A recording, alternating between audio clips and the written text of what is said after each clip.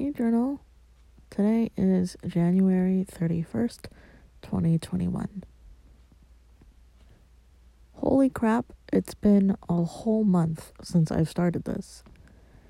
I don't know if I can say I'm inherently more positive or as a person, but I am looking for and finding more positive things in my day. And maybe that's just the beginning. Anyways, on to the last positive entry of the month. Today's positive thing. My friend got me the brass full-length mirror I've wanted for years. Literally years. It's from Target, the Project 62 line. I had 2 gold brass colored lamps from that same line, so I wanted the mirror to match and complete the ambiance. The mirror quality is also super good. Like, I never realized this, but after comparing a few other mirrors just seemed off, distorted.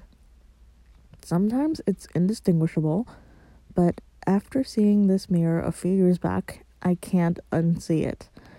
I showed one to my friends and she saw it too, and now she can't unsee it either. I sound like a rambling madman, but I swear this is not an ad for one specific mirror, because it was $50 to $60 depending on the season, and that's a lot of money. I wasn't about to drop that much money on a mirror I didn't exactly need. So for literally 3 years, the ritual was that I would purposely go into the mirror aisle whenever I went to Target, and this is any and all Targets I would go to. I go visit the mirror that I would one day have, and perhaps never have, at that time, but who knew what that one day was? Before the pandemic, I would also touch the mirror before saying goodbye.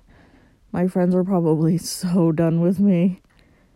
Anyways, my friend group and I did our annual Secret Santa gift exchange today, and my Santa got me this mirror. I am so happy. So happy. It's been 3 years in the making. Talk to you tomorrow.